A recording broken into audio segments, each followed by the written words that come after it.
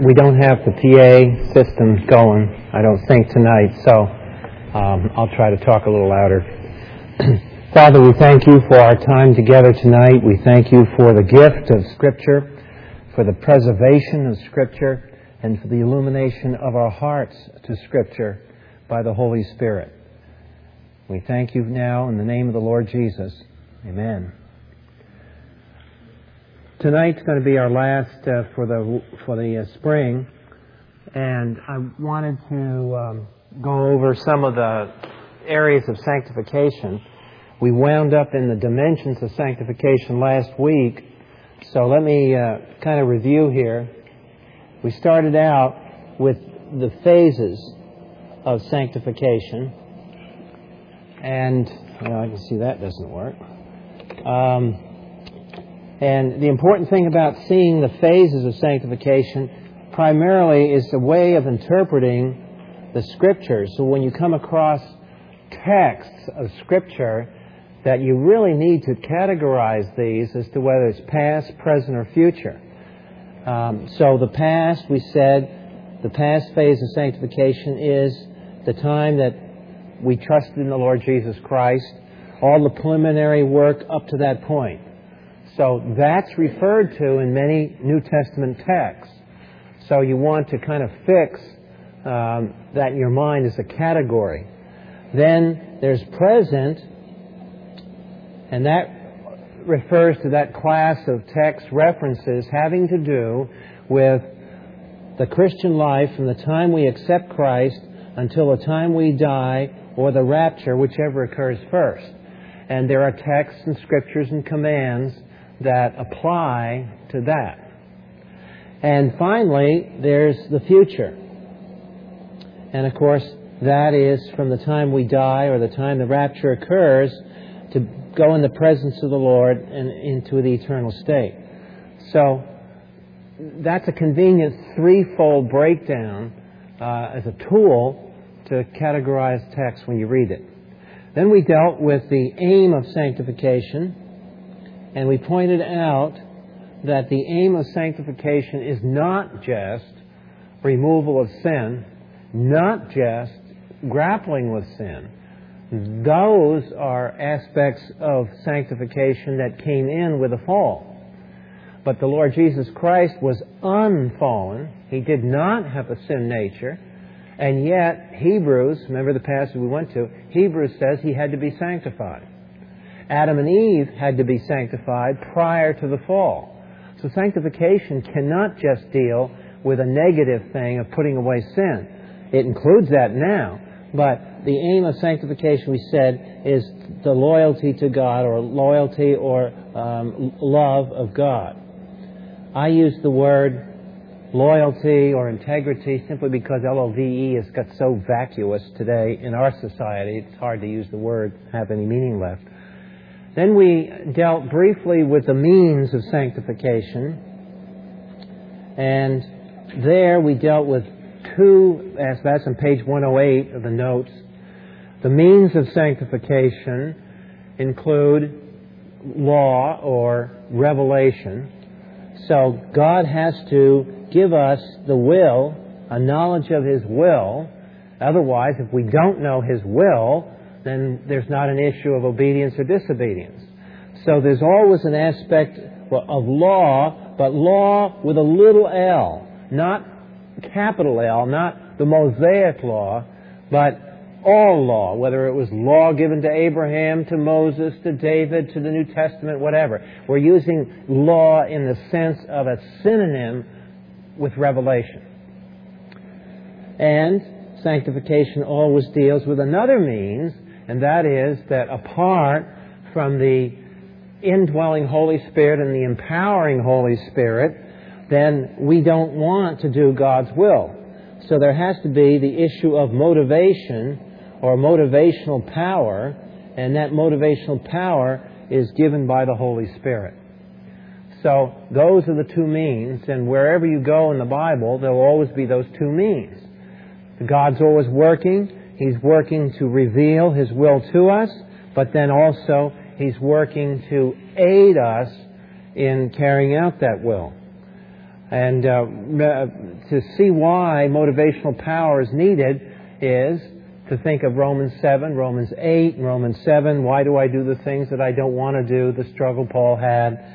In Romans chapter 8, one of the central passages there, it's an easy to remember one, the carnal mind is enmity with God. What does enmity mean?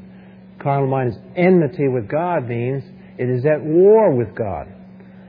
So that's our natural nature, were it not also for God in His grace overcoming that. But left to ourselves as fallen beings, we are at enmity with God. That's our nature, inherited from Adam. Then last time we got into the dimensions of sanctification. And this again is a useful categorization and will help you sort things out that you find in the Scripture and help you conceptualize your own walk with the Lord. If you think of it in two dimensions, and the easy way to think of this is, at least for me it is, think of a graph, and if you're not that mathematically inclined, think of a plant growing, or an animal growing, or a child growing up. And you can kind of graph the process of growth. It's not a straight line. It's got some dips in it, and so on.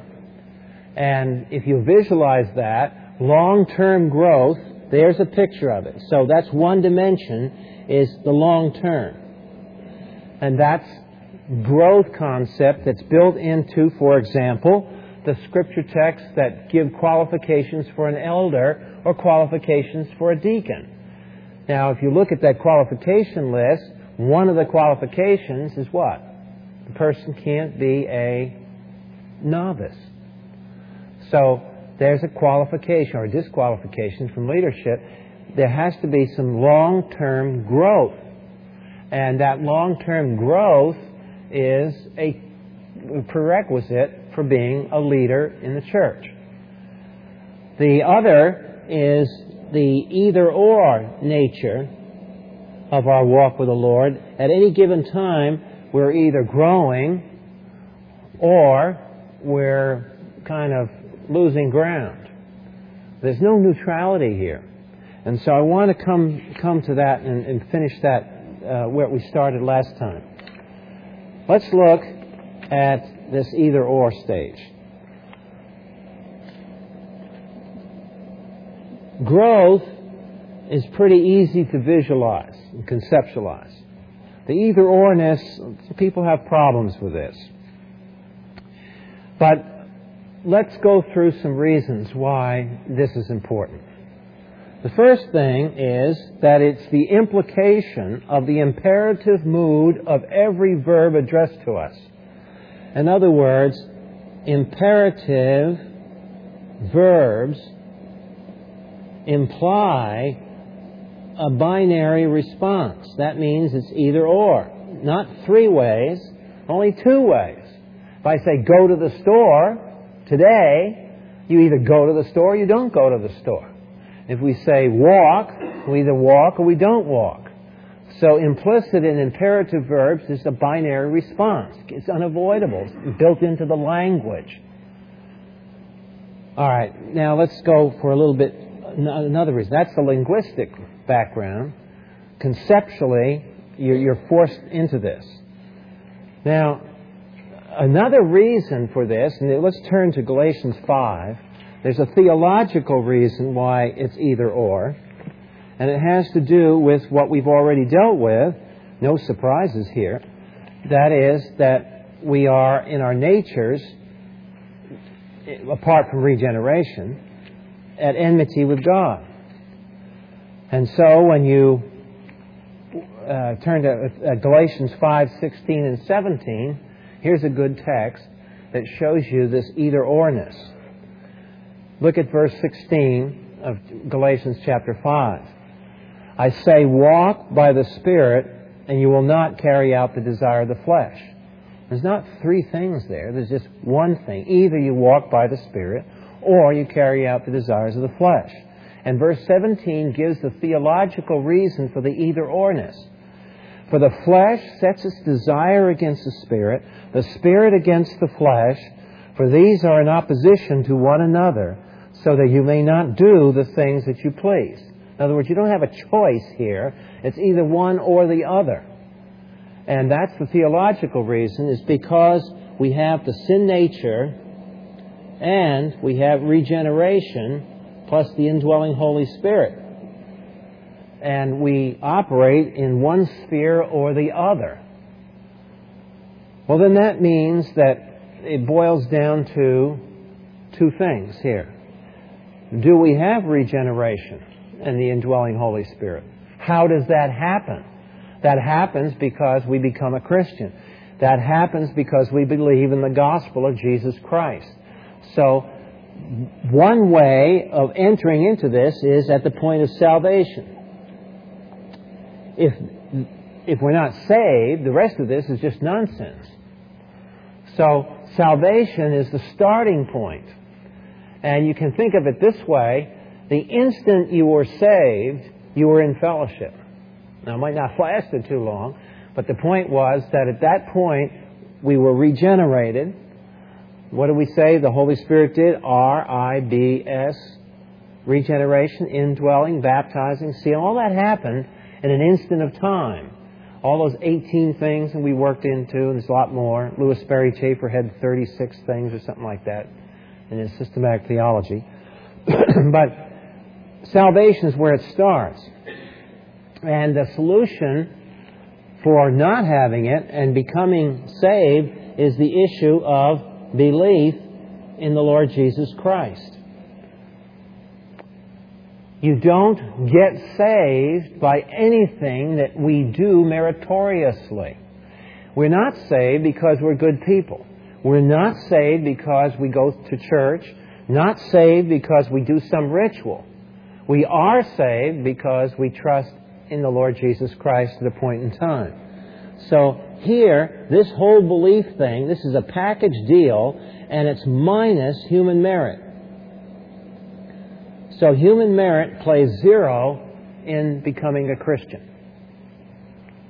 Now that's debated in the world because most world religions, in fact all world religions apart from the Bible, hold the fact that that is not true. That can't be true, according to every other religion in the world. Every other religion in the world demands that man approaches God on the basis of his own merits. And if man approaches God with his own merits, it becomes a balancing system. And God, if he judges like in Islam, then you'll have the tip scales because our good works outweigh our bad works. Somehow he takes the bad works and the sin works out here and he ignores them. Which, by the way, creates another theological problem. How can a just God forgive sin arbitrarily with no blood sacrifice? But in any case, the important point for tonight is that we don't become Christians because of some inherent human merit. Now, most Christians who have had some exposure to the Scriptures understand that. That's not a problem. Where we have a problem is carrying it over to this issue of our walk with the Lord. And when we are out of fellowship, when we've disobeyed, how do we get back in? How is the relationship restored? Now here's, for some reason, people would otherwise understand this fine, no problem. When it comes to getting back in fellowship, they all of a sudden become religious in the bad sense. That now we've got to invoke the merit of penance. And that was done in many ways throughout church history. We could have formal penance, religious rituals that recognize penance, doing good works for penance. In evangelical circles, oftentimes it is associated with the fact that there has to be a certain profile of personality and emotion that accompanies this, or the person really isn't sorry they sinned and so forth. So unless they manifest a certain kind of emotions, then therefore they're not being serious with the Lord. Now, the problem with doing that, in one sense, there's a good motivation in the sense that what people are trying to say is that there's been a genuine confession of sin. But in trying to say it, they mess it up by introducing a certain predefined emotional manifestation that you have to do this, and this, and all the rest of it. The problem with all that is that some people find that very easy to do, and some people don't, and it has to do with their own natural personality. And in fact, you can go to Scripture and see the emotional manifestation in Judas Iscariot. The Scriptures point this out, that was a guy that was very sorry he did what he did. Yet Judas Iscariot isn't even saved. So the point is that emotions are not the sufficient manifestation of confession. So we're going to look at this step then. Well, just as over here, to become a Christian was belief in the Lord Jesus Christ, what He has done for us. We receive God's grace by faith. So it is over here. It's the same principle. We receive God's grace by faith. Now, over here, when we become a Christian, we have to believe in the truthfulness of the gospel. And we can say, well, people sometimes show, a response because my girlfriend took me to church or something and I had to impress her. Therefore, I went forward in the service to this and that or something else. And, so-and-so prayed. Well, so-and-so prayed because his girlfriend was watching.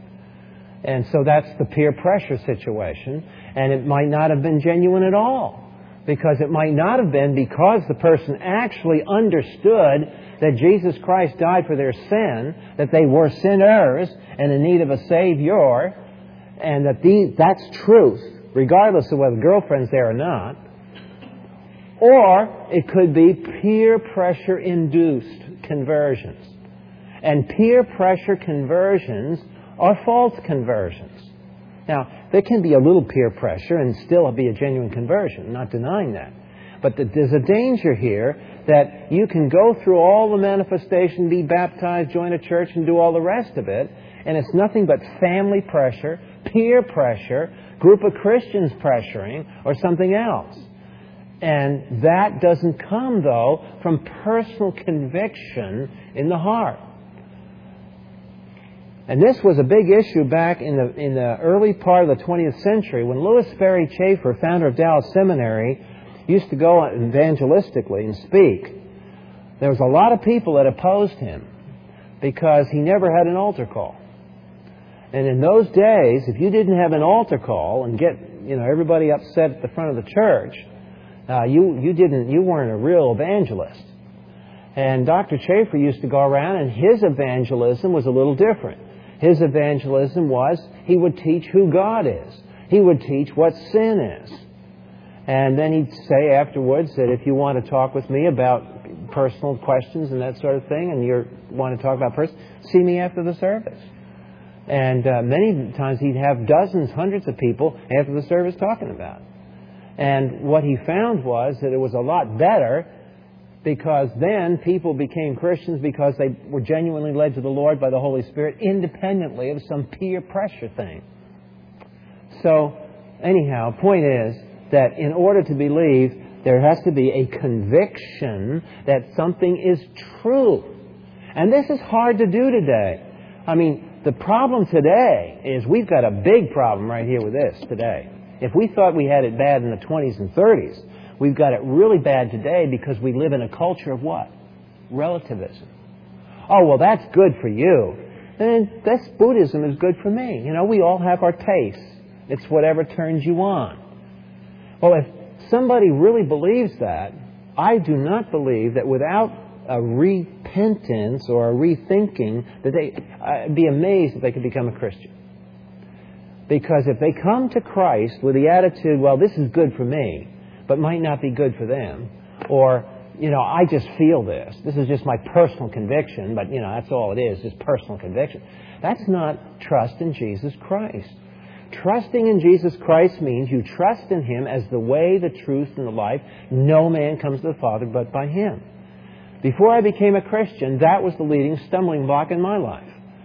That I didn't know John 14:6, but I knew the truth of John 14:6, namely that if I were to become a Christian, I would have to be convinced that Christianity was not an answer, but Christianity was the answer. And that went on for months in my life before I became a Christian. Now, I became a Christian with a poor gospel presentation. And, I look back and wonder how I ever got saved. But the point was that I had one thing going for me. I realized that it was a matter of whether it was true or whether it was false, whether it was an opinion or whether it was an absolutely correct. And so that's the issue here. We believe that it is true. There is a conviction. Now, unfortunately, the very word conviction has been robbed of its power because it's been used as a synonym for emotions. So-and-so is convicted of their sin. And that's okay to say that. It's just the problem is that what comes up in the mind when the word is used is some sort of feeling thing, and somebody's crying all over the place, or something like that happens. That may happen. That's genuine. That may be genuine, but it wasn't genuine Judas Iscariot. So, and Paul warns us in Corinthians about suffering that is just fake. It's just phony stuff. So, the point here that we want to make is that minus human merit, and there has to be positively a convincing, and I'm going to use the word convincing rather than convicting. I mean exactly the same thing. It's just that word, I think, is not got so much religious stuff with it. Convincing. That you are convinced, Holy Spirit illuminated heart, you are convinced that this is true. And those have to be there. And what can't be there is thinking that it's my good works and my points with God that makes me acceptable to Him. What I have to understand, I'm belaboring this point because we're going to get into confession here in a minute, and we want to make clear we understand the gospel first before we get over into this pseudo-penance thing. But let's diagram what's going on at salvation. Here's God. God is sovereign. God is righteous. He is just. He is love. He is omniscient. He is omnipotent. He's omnipresent. He's immutable. He's eternal. God has these attributes. Okay? This is who God is.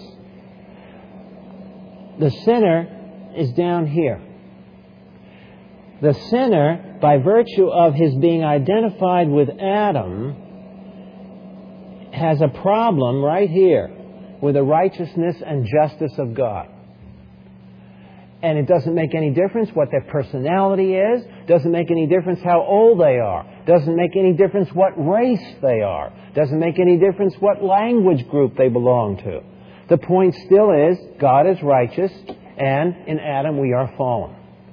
So how does God resolve this issue? God resolves the issue, of course, through the cross of Christ. And now, the sins of Adam, personal sins that we committed, is put on the cross, and the righteousness and justice now look at the cross and then look at us so that we eventually will be seen in Christ, because the righteousness of Christ comes through the cross and it is credited to us. But that righteousness is imputed righteousness. It is not our inherent righteousness. And that's why all that doctrine that we talked about the gospel and this and that, here's where the rubber meets the road. All that was nice theological theory, sounds like, but now watch what happens when you don't have the theory or how to apply it the way it should be applied. The reason that God can now be free to send His love toward us beyond the cross and share the blessing is only because the cross handles His righteousness and justice. And so we have a pipeline from God, so to speak, a blessing, a grace pipeline built between God and us, but it is grounded at our end in the righteousness of Christ. It's like visualize a pipe. The receptacle for the pipe on our end of the pipe is the righteousness of Christ that is credited to our account. It's not our merit. It's not our human good works. It's the imputed righteousness of Christ. Now, we can be very thankful that that's the design of the gospel. Because as Luther found out, if you don't make that the end of the pipe, what do you have? Your own half sin, half mixed cauldron of good and bad and so on. And what happened with Luther was he realized that he could not be sure that he had the pipeline when it was resting on his merits, not Christ's merits. And as a monk, he went ahead and he started teaching the book of Romans, and he discovered Romans chapter 4, Romans chapter 5, Romans chapter 6, and all of a sudden, wow, look at this. I am righteous because of Christ. And I can't begin to walk in righteousness, in practice, unless that righteousness is empowered by the Holy Spirit. What do we say the two means were? Will and motivational power. Well, how does the Holy Spirit from inside able to give us motivational power if He first isn't in us? And how can He be in us if we're a sinner in Adam? Well, He can't be. That's why regeneration has to precede all this. That's why justification has to precede all this. It's only after these things happen, at the time we trust in Christ, that this pipeline can be established. So if we draw the diagram in another sense here now, in clearer way, we have the connection made because here we have the imputed righteousness of Christ, and we got God's absolute righteousness on the other end. So as far as holiness goes, it's an entity. There's not a discrepancy between one end of the pipe and the other end. That's why it's so necessary to share or be credited with Christ's absolute righteousness. Otherwise, you have no assurance that this connection is being made. All right, that's salvation. Now what happens when we break fellowship? Well, the pipeline isn't broken, but God has, on His end of the line here, God can turn away as we can turn away from our children when they're disobedient. And God does the same thing. Disobedience, He turns His face away. Why? Because He doesn't want that behavior in His children. So now how do we reconcile that? We reconcile that by cleansing. We need to be cleansed down here so that there's a secondary cleansing here. In other words, the primary pipe is established, but secondarily, moment by moment, there has to be a cleansing for fellowship. Last time we went through John 13, and I showed you the two cleansings there that a Jew would have understood from the temple protocols. Remember a high priest? High priest was bathed upon initiation to the office, but then also before he came into the temple, he had to be washed. And some of the things, by the way, if we had time to read the book, Leviticus, Exodus, some of the things that a high priest had to be cleansed from doesn't look to us like sin. You know, one of the things he had to be cleansed from? If he was walking along and got exposed to a dead body, he was ritually unclean. Now, you look at the ritually unclean aspects of Mosaic law, and you see things like that. Well, gosh, the guy couldn't help it. He just walked by some dead bodies or something. The point God is making is, in the Mosaic law, that all of those ritual uncleannesses, if you think about it, are coming into contact with the results of the fall. The death, the dead bodies, and so forth. What are those? Those are the results of the fall. So what God forced the Old Testament people to do, so they would understand how you get the pipeline cleaned out, is that there has to be cleansing from the aspects of sin, whether we're aware of it or not. So let's go to 1 John 1:9, that classic New Testament passage on confession of sin. And that verse is structured very carefully so that we can see how this works.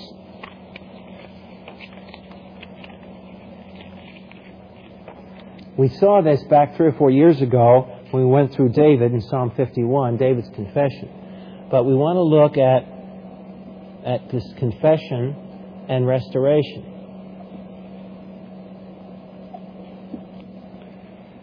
In 1 John 1:9, it says, if we confess our sins, He is faithful. And by the way, if we confess our sins, that's believers. 1 John is not written to a mixed group. It is written to believers. You can see this if you look where he talks in several places. Right in this chapter 2 that follows, he says, everybody I'm talking to is a Christian.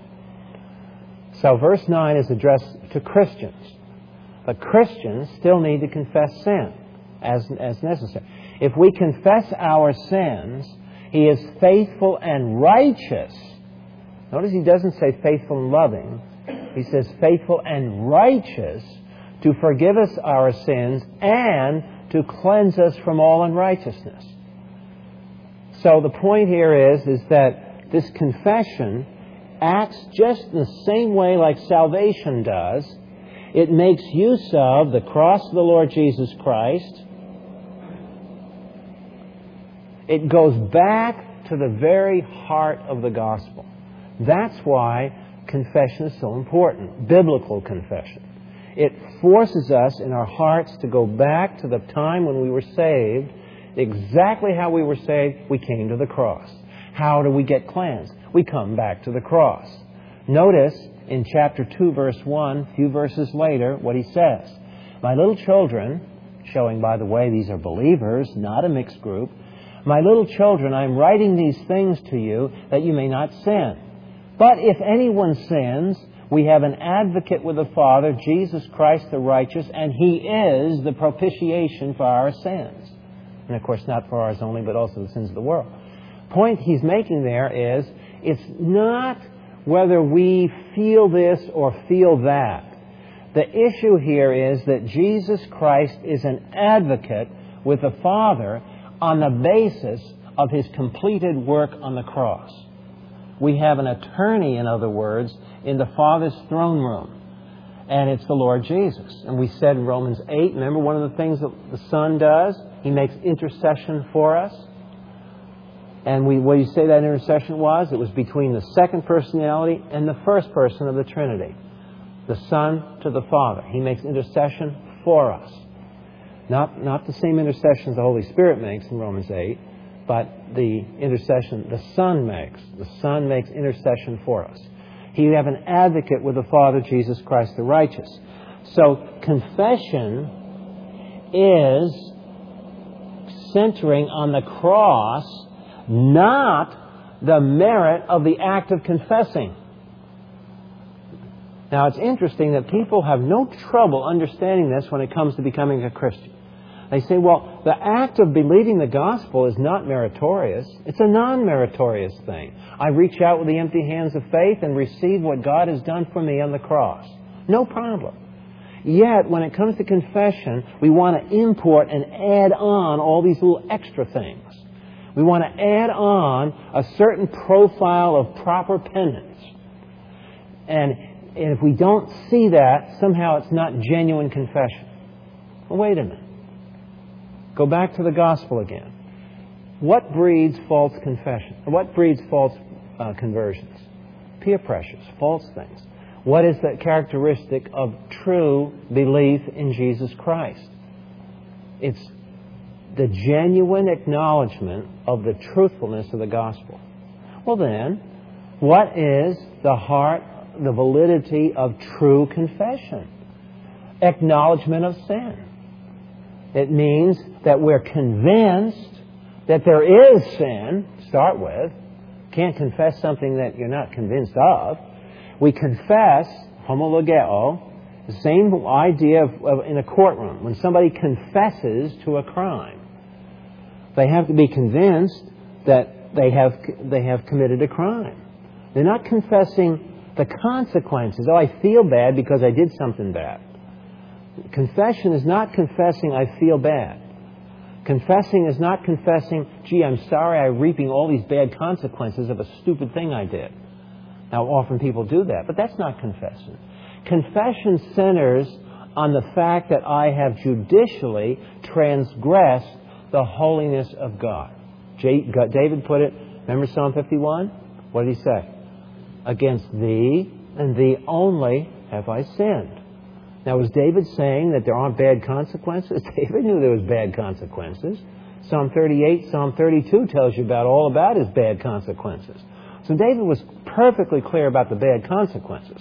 But he wasn't confessing the bad consequences. He was confessing transgression. So we don't confess, we'll put the negative sign here. We don't confess the consequences. We all know about consequences. The pain, the sorrow, the heartache that follows. That's not what we're confessing. We're confessing transgression of God's law. That's what we're confessing. Just as if we were in a courtroom and we confessed that we violated that ordinance. Or take it to when a policeman stops you for speeding, what do? They're trained to bring conviction of sin, aren't they? Isn't that right? They're trained to have us admit that we were speeding. Not excuses. We have all excuses in the world, but were we speeding or weren't we? Period. Easy. One or the other. Well, it's the same thing here. Either we transgressed God or we didn't transgress God's will. It doesn't matter, I had the Twinkies defense, as some characters in California law case did years ago. I had to shoot somebody because my blood sugar was low in the morning. Didn't have my Twinkies. And so the sarcasm is, referring to that stupid trial and the stupid decision that came out of it, they call that the Twinkies defense. Well, and God doesn't accept Twinkies defenses. It's always transgression of a law, and it's either or. So the point here is, there's nothing meritorious in confession. The only thing about confession is that we are convinced of the truthfulness of a transgression. Now, the problem we all have is that we kind of know we've transgressed, but we really don't want to admit that we've transgressed. And we play a little game for a while until we feel so miserable and God, spanks us enough and we get enough pain and sorrow. Well, all right, okay. And then you have to be careful, again, because we're not confessing the pain. We're not confessing the consequence. We're confessing the transgression. That's why in 1 John 1:9, if we confess our sins, He is faithful and just to forgive us our sins. Now, what does it mean He's faithful? It means every time it operates the same way. God is always faithful to forgive when we meet His condition, and the condition is confession. We may be flat on our back. We may be walking around. We may be driving the car. We may be doing this. We may be doing that. I don't know whether you can confess in dreams or not, but the point is that when we meet the condition, He is faithful, because He changes not, same yesterday and today. He is faithful to forgive us. But it also adds another adjective. Not only is God faithful to forgive, He is righteous to forgive. And that is nothing more than the Romans 3 truth. How is the cross is the way that God can be just or righteous and the justifier of him that believes. Because you see in verse 1 of chapter 2 it says we need an advocate. Why do we need an advocate? Because there's like a trial going on. And Satan comes, and we covered this back under the, back a few months ago when we were in chapter 1, and we dealt with the picture of Satan coming before God and in Zechariah, accusing the high priest Joshua of sin, and says, you have no right to bless him. And see, the point is that, going back to this grace pipeline, here's God, and we have a pipeline with us, and the grace pipeline has been established, rooted on this end in the imputed righteousness of Christ, rooted on this end in the righteousness of God. That pipeline is intact. But Satan's argument is that God can't bless that person because the person is dirty, the person is sin, the person is out of fellowship, the person is disobedient. And so the issue then is, well, then how can God bless that person?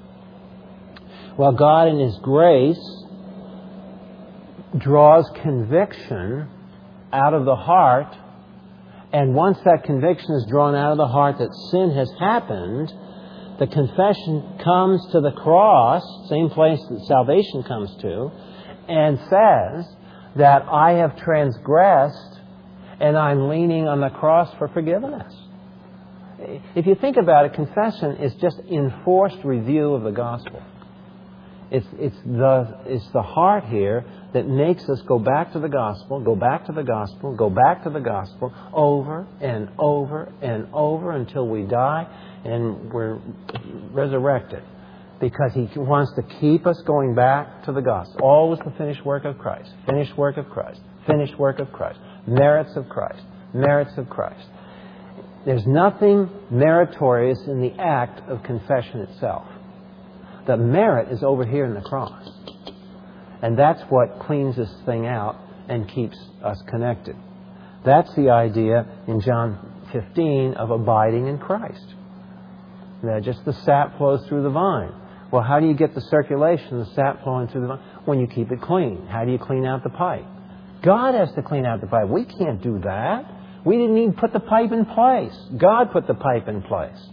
And there's nothing we can do to clean it. It's not a bath we can take. He has to do the cleansing. Notice what it says. Righteous to forgive us our sins and to cleanse us from all unrighteousness. Notice the word all there. It's not just cleansing for the particular sin that we may remember. Because for every sin we confess, there's probably 84 and a half that we've committed we aren't unaware of. And what does it all say? A-L-L. If we confess our sin, can't confess what you don't know, so you confess what you do know. You confess, I transgressed this, and this. Now sometimes it helps to pray the prayer of David in Psalm 139, search me, O God, and know my heart. Try me, and so forth. Bring things to my awareness. And that's a daring prayer, because that usually is answered quickly, pretty quickly, about bring things to remembrance where we've transgressed.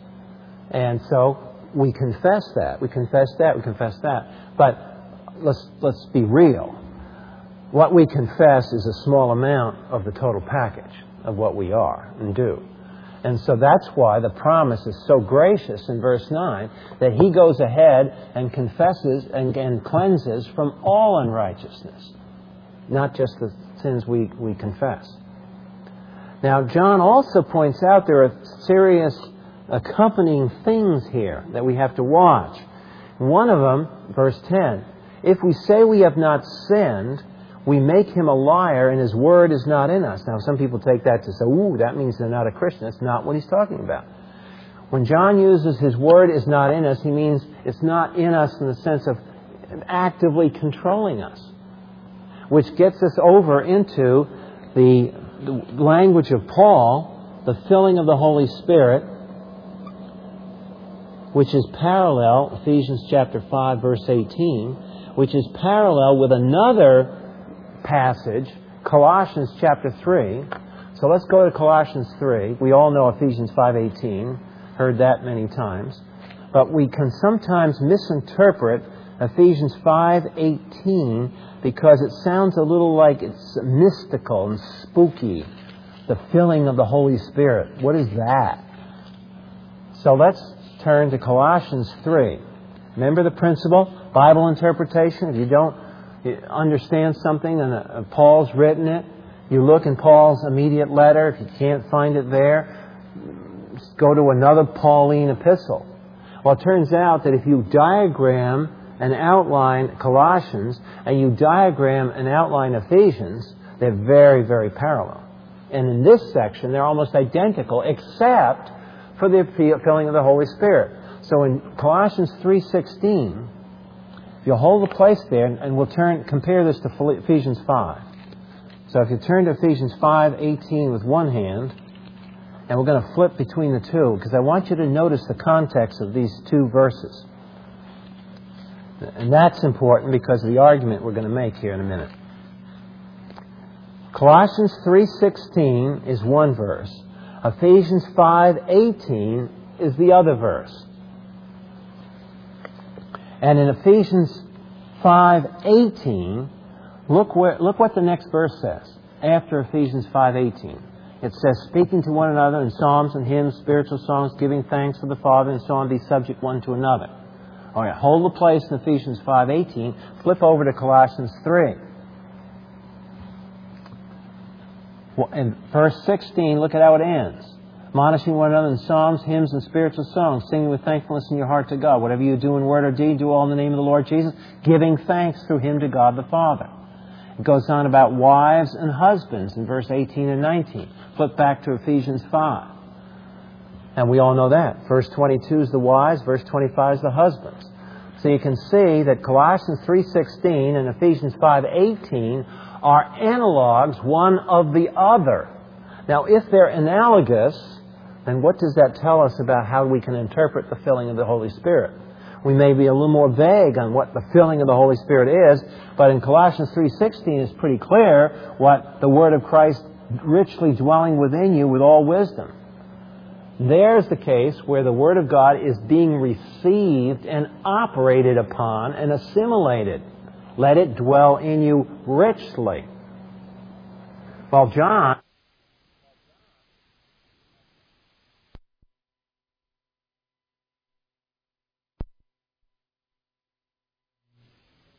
you. And if you think about the Trinity, Ephesians 5:18 concentrates on the third person. Colossians 3:16 concentrates on the second person. Now, in Ephesians 5:18, what does the filling of the Holy Spirit, what is it? Well, the filling of the Holy Spirit can be looked upon as an instrumental. And it's recently been argued, and I think this is a nice way of taking it. In the grammar, you can say that Ephesians 5:18 is being filled by means of the Spirit, but it's not stated anywhere in that passage what you're filled with. It's not being filled so much with the Spirit, it's being filled by means of the Holy Spirit. In other words, putting the two passages together, the filling of the Spirit is the Holy Spirit filling us, controlling us with the Word of God. It's not some mystical thing. Of course, obviously, there's a mystery about it. We're not denying the mysteriousness of it. But the whole point is, it's not some spooky feeling thing. It's being filled to let the Word of God dwell in you richly. And how does that happen? By means of the Holy Spirit. Now, we can grieve the Holy Spirit, and of course that's in Ephesians, and there's another Pauline way of saying we're out of fellowship. We grieve the Holy Spirit, we anger the Holy Spirit, He's indwelling us, we're walking contrary to what He wants, and we grieve Him. So when He's grieved, or when He's quenched, that's just synonyms for being out of it, being disobedient. And how do we handle that? 1 John 1:9 says we confess. Now, he's not the only one that says it. There are other passages of confession. Another one is a symptom, Paul's way of putting it, is 1 Corinthians 11. So why don't we go there, because this one's used every communion service. Pastors from all kinds of churches always cover this passage in communion. So let's turn there, because communion is one of these places where confession is expected.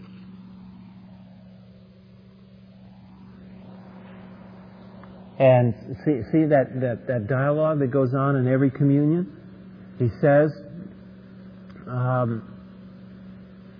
verse 26, 27, verse 27 of 1 Corinthians 11 says, therefore, whoever eats and drinks the cup of the Lord in unworthy manner shall be guilty in body and blood of the Lord.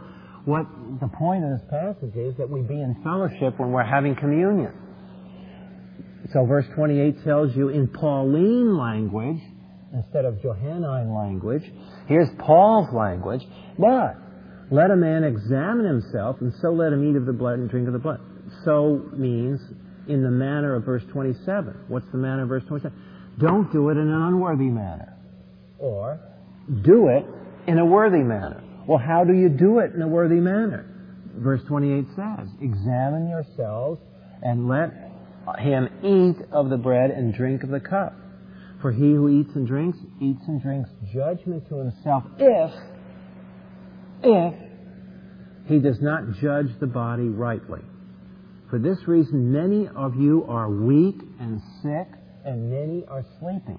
Now, that's a very sobering verse. That shows you the extent. Remember we said what the Father can do, He can discipline. Father disciplines children. Well, here's 3 examples of 3 different kinds of discipline in verse 30. Just for eating and drinking, partaking of communion. What are we doing when we take communion? We're saying we abide in Christ. And Paul says, don't be a phony. If you're not abiding in Christ, don't take communion when you're saying communion means abiding in Christ. So what he's saying is that if we don't judge or evaluate. See, this is the process of examining and evaluating. That's how you arrive at conviction and hence confession. Evaluate. For this reason, many of you weak. That could mean mental weakness. It could mean just total passivity, sickness, physical illness. Not all physical illness directly comes from unconfessed sin, but some of it does. I mean, where you ever been to a doctor that asks you, have you confessed your sin? One of the first things that should be examined when we're sick. Is this from the Lord? Is this a discipline? All sickness is not just a trial. It can also be, yoo-hoo, hello, trying to get your attention. And so that can be true. So weak, sick, and a number sleep. That means God has killed believers.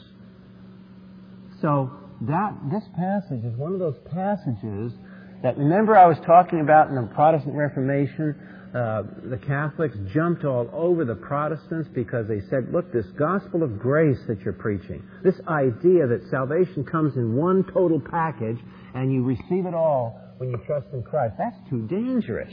Why? If people really believed in the gospel of grace, that would be a license to sin. And you have to keep people fearful of the righteousness of God. And so the way the religious people tried to do that was taking away assurance of salvation. That's how you keep people afraid. Well, if I'm not assured of my salvation, how can I trust God to deal with my problems?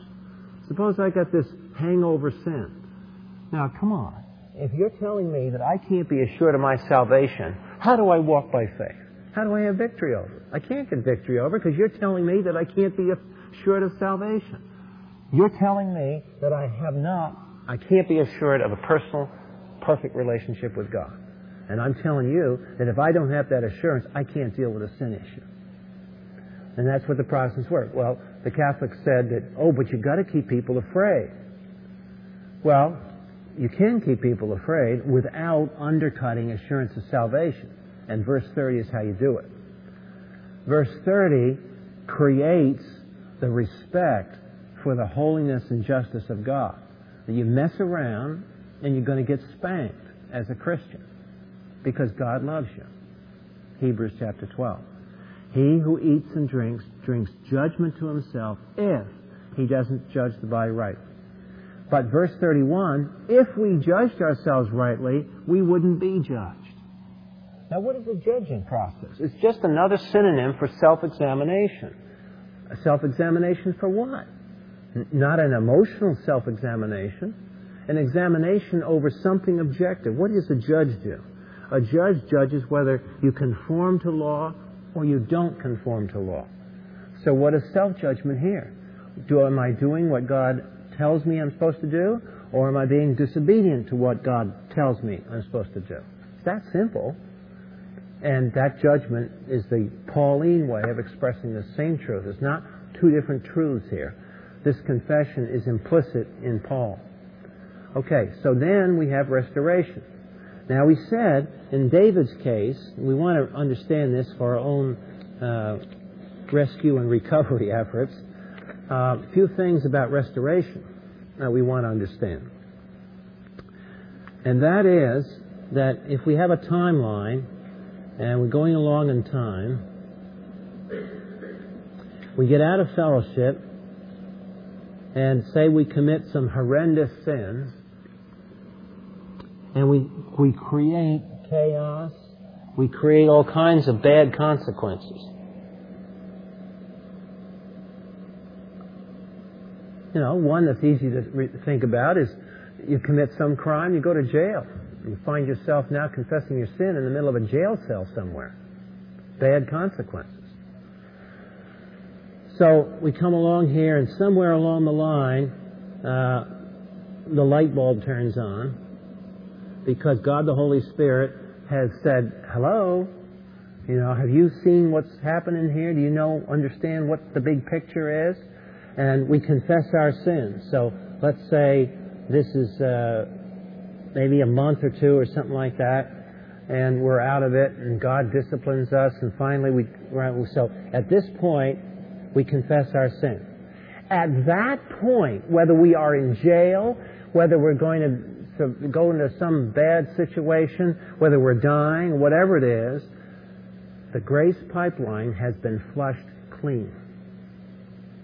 Independently of what society thinks, independent of what anybody else thinks. If we confess our sins, our relationship with God is restored 100%. 1 John 1:9. And you can't allow some religious bullies to argue that, well, you never recovered and so forth and this and that and all the rest of it. If that were true, then you never could deal with the consequences. Okay? So on one side of the coin, at the point we confess, we're brought back into fellowship, not because of our penance, but because of what? He is faithful and just to forgive us our sins. Not the warden, not society, not our pastor, not our priest. He is faithful and just to forgive us our sins. At that point, we are exercising our individual, personal, private priesthood as a believer in Jesus Christ to confess, just like the Old Testament priests did it. We do it. Every believer is a priest. Every believer has a priesthood that they, she, he can exercise. So that brings us back into fellowship. Now, that does not mean that the bad consequences are going to be removed. That's David's situation. He confessed his sin, but the consequences are still going to be there. But the difference is how the consequences are handled. Now, from a standpoint of strength, from a standpoint of being in fellowship, we can have promises to claim. All things work together for good. Yes, even this mess. All things work together for good to them that love God, to them that are called according to His purpose. Be careful for nothing, but in everything by prayer and supplication with thanksgiving, let the request be made known unto God. And the peace of God that passes all understanding shall guard and protect your hearts. So these are the tools that now become available to manage this mess that's been created. Now, God, in the way He designs our lives, if you think about this from a Christian perspective, let's apply the framework here and zoom back, not zoom in, but let's zoom back and look at something very interesting. Let's go back to Eden. Now, we've all gone through the framework and we know the events, God, creation, fall, flood, covenant. Let's go back to the fall. Let's go back to that moment when the human race fell in Eden. Before Adam and Eve fell, what was God's will for them? Remember? At creation, what did God tell Adam and Eve to do? He told them to subdue the earth, didn't He? In particular, He told Adam to till the ground of the garden, didn't He? Till it, take care of it, so on. Okay? After the fall, what was one of the consequences that impacted what they were supposed to do? What did He say He would do? What would the ground bring forth? Thorns and thistles. Now, did the thorns and thistles go away after Adam and Eve became believers? No. Consequences remained.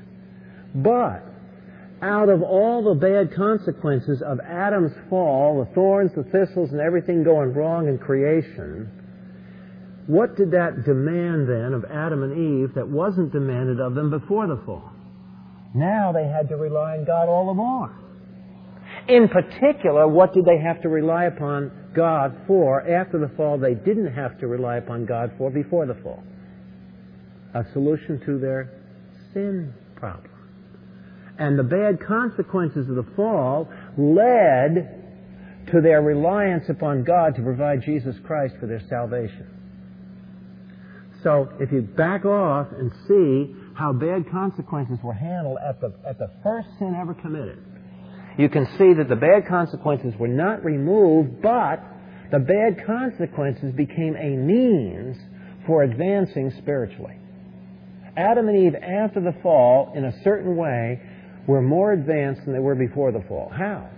Because now they had revelation about a need for a Savior. They had that revelation before the fall? No.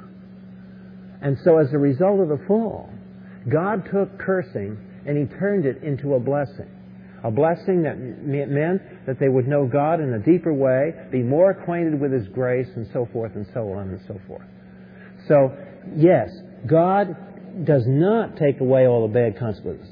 But what He does, He enables us to handle those bad consequences in a far different way than we would if we were continuing out of fellowship. And if we continue out of fellowship, He's going to add more bad consequences until finally He tells us it's time to check out.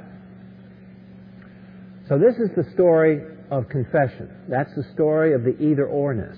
And we want to finish tonight with just a few minutes because we've covered this before. Page 109, the enemies of sanctification. Chapter 1, when we're dealing with the ascension of Christ, we went over all these. In fact, if you have notes from that period, let me see if I can find the charts. There's a table 3 on page 22 of the notes, and there's a table 2 on page 21. So if you have those, page 21, page 22, I'll just remind you of those two charts. Because these two charts show Jesus Christ's victory over one of the three enemies of sanctification. The three enemies of sanctification again are the world, the flesh, and the devil. The world is the world system. It consists of the sinful structure of society. All societies have a sinful structure to them. Not everything in the society is sinful. Marriage isn't sinful, but there are perversions of these structures. We're seeing it today, all the perverted ideas of what is a family, what is marriage, what's a male and what's a female, duh. And so we have all this structure that's perverted. That's the world system. The flesh, we know that, we live with it every day. And Satan is the energizer of this whole thing. He's the one that puts all the voltage on the circuits. Now, the ultimate conflict is with him behind this thing. And on the chart on page 21 shows you how Jesus Christ, when He ascended to be at the Father's right hand, made a fiat accompli that Satan can no longer challenge. And that is that a member of the human race has ascended to the throne of God, and therefore, whereas man was created lower than the angels, man now is over the angels. Jesus Christ is above every principality and power, including Satan. Satan has lost as far as his position in creation goes. He can never, ever hope, no matter what he does, he can never hope to get that throne because it's occupied now. Sorry.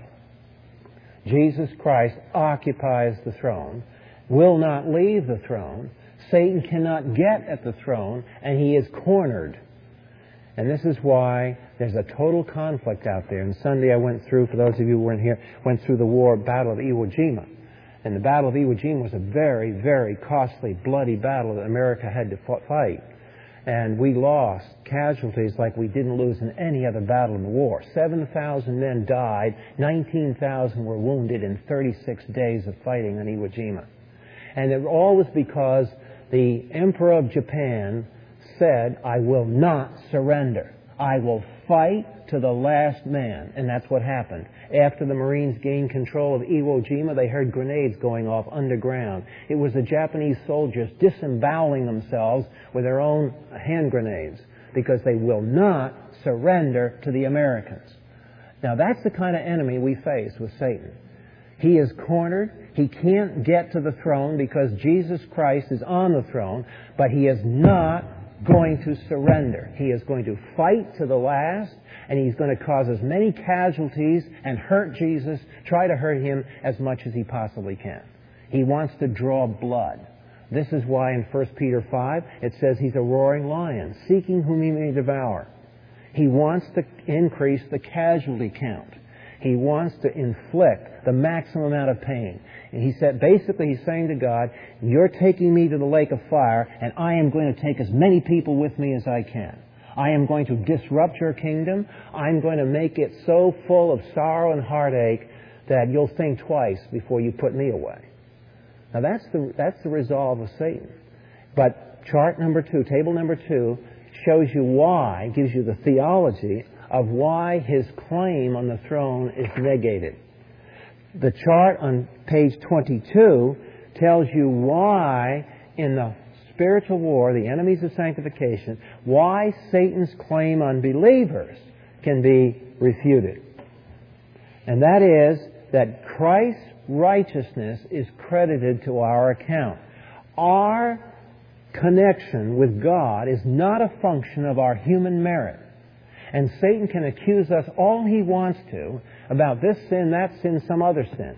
Sorry, that's not the basis of our relationship with the Lord. The basis of our relationship with the Lord is the imputed righteousness of Jesus Christ, period, over and out. And that's why Satan can be defeated, but only when that righteousness is claimed. That's why confession of sin is so important, because the act of confession is the act of authenticating Christ's finished work for us. And it's the only thing. Satan understands that. That's why Satan wants to deceive people. He wants us to do everything imaginable except confess our sins on the basis of the finished work of Christ.